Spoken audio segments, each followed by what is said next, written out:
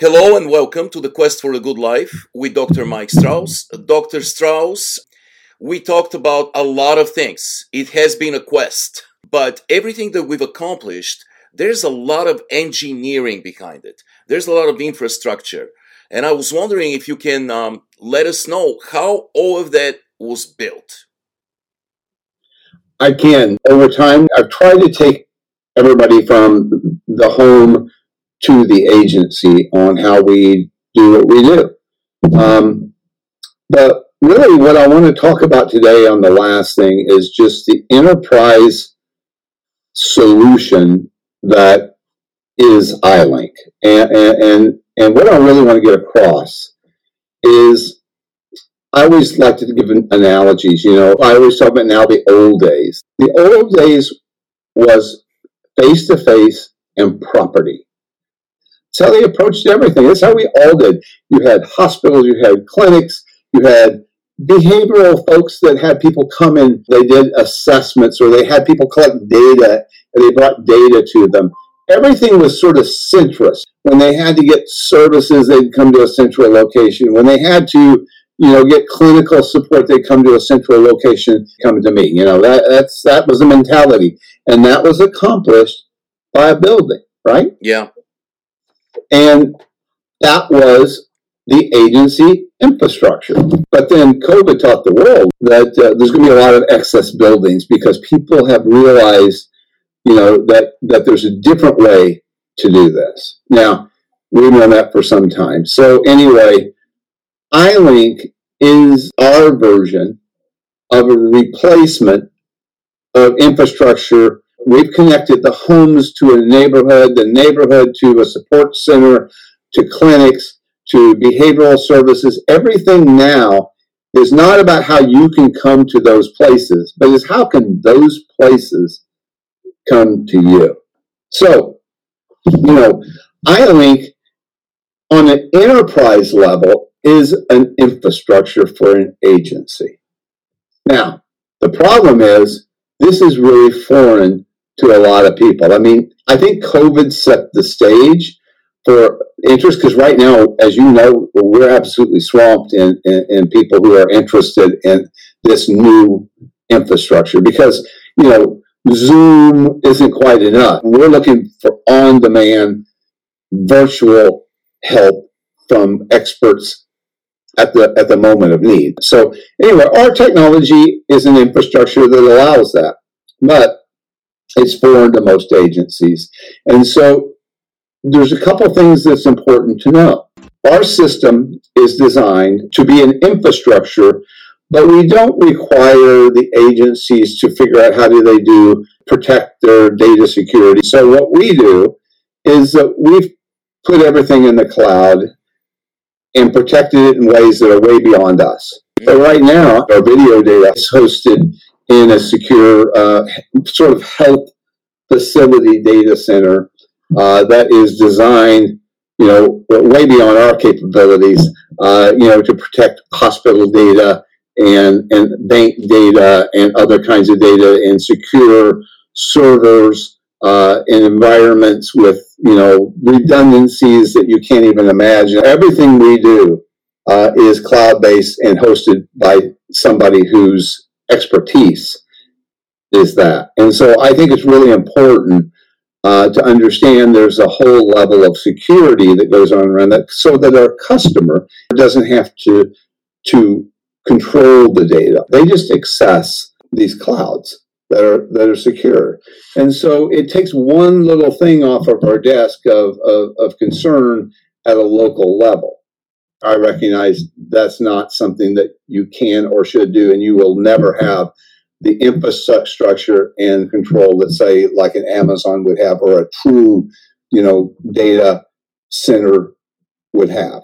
That doesn't eliminate all your risk, and that's why it's important. So we keep our video data, which are our eyes, and our iLink Assist, which is the logic and the control of everything.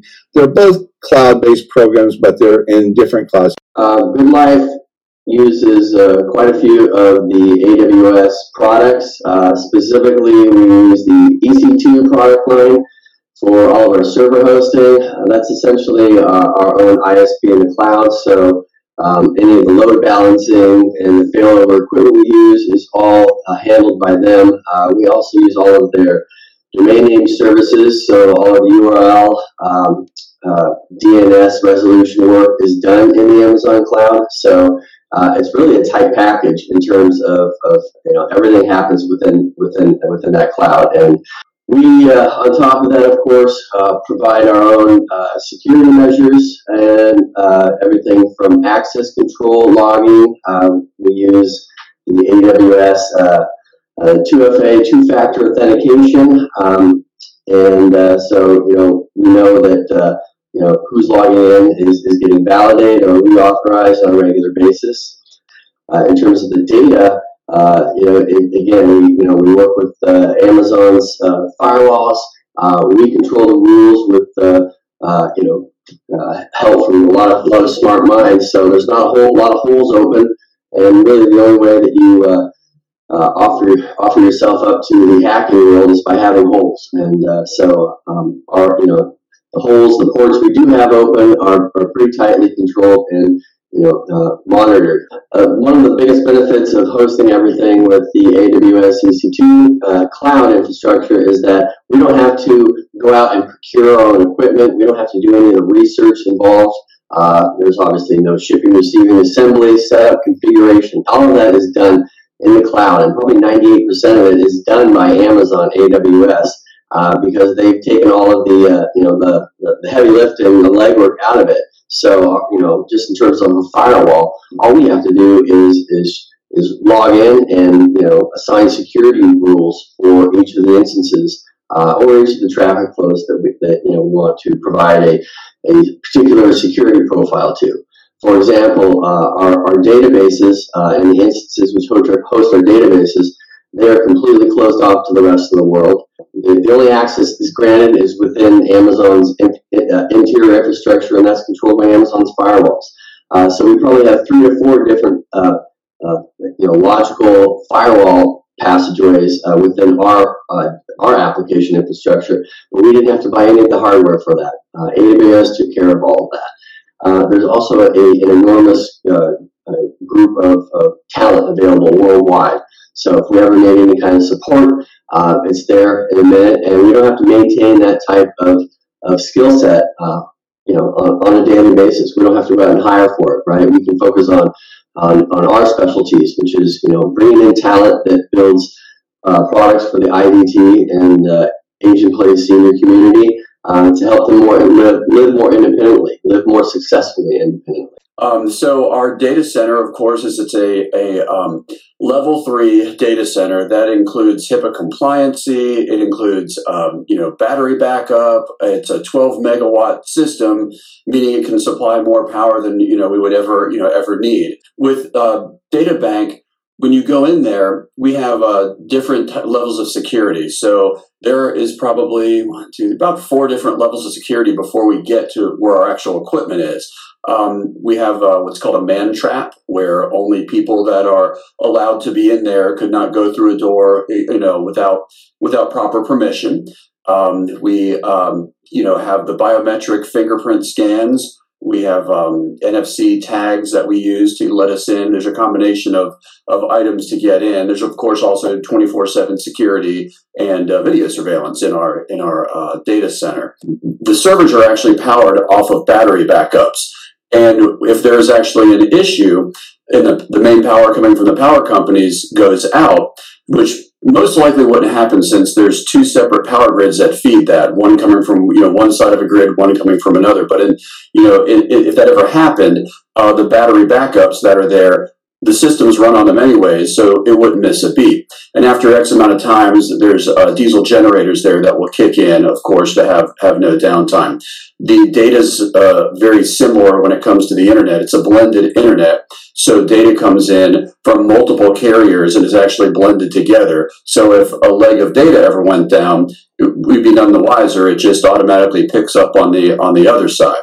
When it comes to our actual systems themselves, we mirror our systems completely. So we have what's called an A and a B leg that come into the system. And the A leg would be basically like the primary side, and the B would be the backup, which would be the secondary mirror. So each one of our systems are identical copies of each other. And if everything works perfectly, the systems just constantly mirror each other. If one of them goes out, the other side just picks right up, and no one knows any different. That gives us time to go out and, of course, figure out what the problem is and repair anything. But by having that true mirrored redundancy of the data, the camera feeds, everything that comes in, there's really, and that includes the power. So you have, the electricity is what's called an AB circuit. So one side is on one power channel, one side's on another. That's same with the data. So everything is literally mirrored right down the middle. Going in was quite amazing. First of all, you enter a place that looks like a mission control center, like a NASA mission control center, where your biometrics are taken. Your identification is checked. And once your identity is confirmed and it's been compared to the ticket, a badge is issued. And you have to go through several steps to enter the facility. And one thing that really amazed me was, like in those science fiction movies, when you are about to leave the space station and go into space, there's a depressurizing chamber where you have to go in, one door closes, and only then the other door can open. And that's how it is in the data bank, so dust particles don't even come into the server room. And also, obviously, it was very impressive, the temperature and the humidity. You can feel the difference right away, and how clean the whole place is. Absolutely. There's sensors throughout the data center that monitor, the temperatures, the airflow. It's a really amazing center they have there. And the mission control that you saw when you came in, they're constantly monitoring the data flows and really everything that comes in and out of the building, so they can make a change at a moment's notice to, when it comes to the internet, to find the best routes, so to speak, to be able to make sure that you've got the best level of data. Some of the things you saw that were in there for monitoring or power monitoring, they're constantly monitoring the battery backups and the levels of power that are coming in. Then, of course, the humidity, the temperature, and all the systems work together to keep that, in a perfect harmony there, to make sure that the equipment's at the right level for everything. Two things came to mind when I entered. First, you remember how cluttered everything was just 10 years ago. Cables hanging from everywhere. When you go into a server room, there's so much equipment, it's clunky, it's big. Now you enter this place and it's minimalist.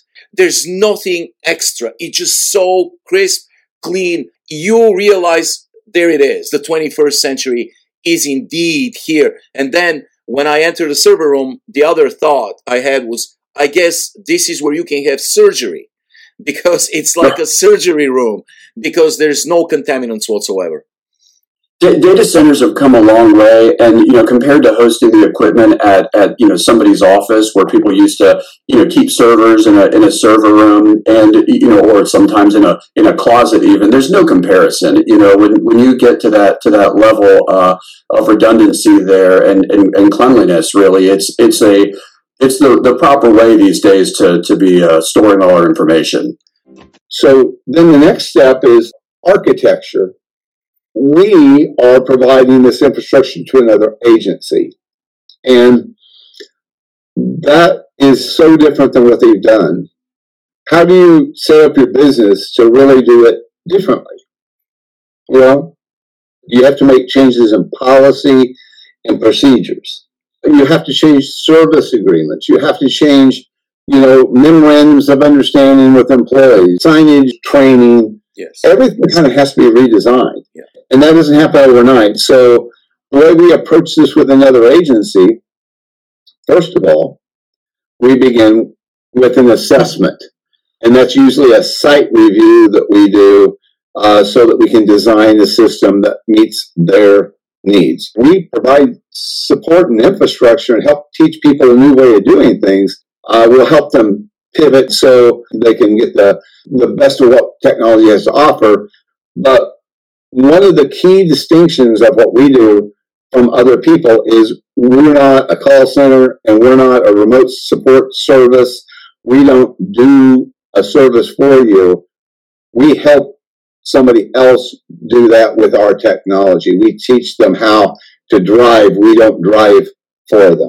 All this work, whether it's changes of how you design it because you do a site review or assessments with clients so that you know what kinds of possibilities of support exist.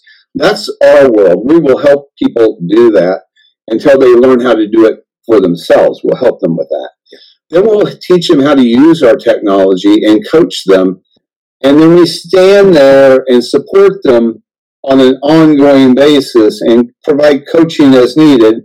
Our systems will always be improving and they'll always be evolving. And because of that, there will be ongoing support for a long time.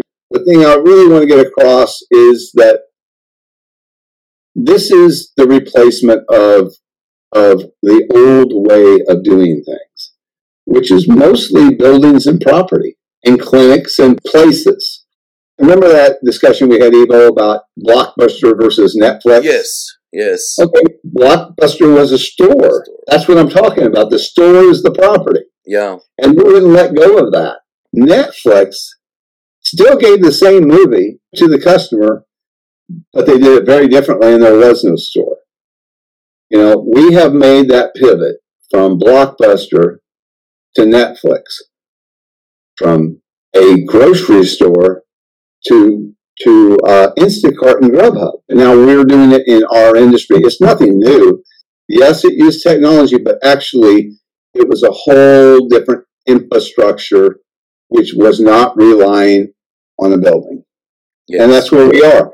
So in ending, in order to make that pivot for people who've had buildings, and now they're going away from that to deliver care at the moment of need and really leveraging what's possible with technology, they have to understand that the only way to do that is if people who know those people, those persons served incredibly well, they know the licensing, they know how to provide care, those people have to sort of be re-taught. And the agency has to be re-engineered to deliver services in a whole different way.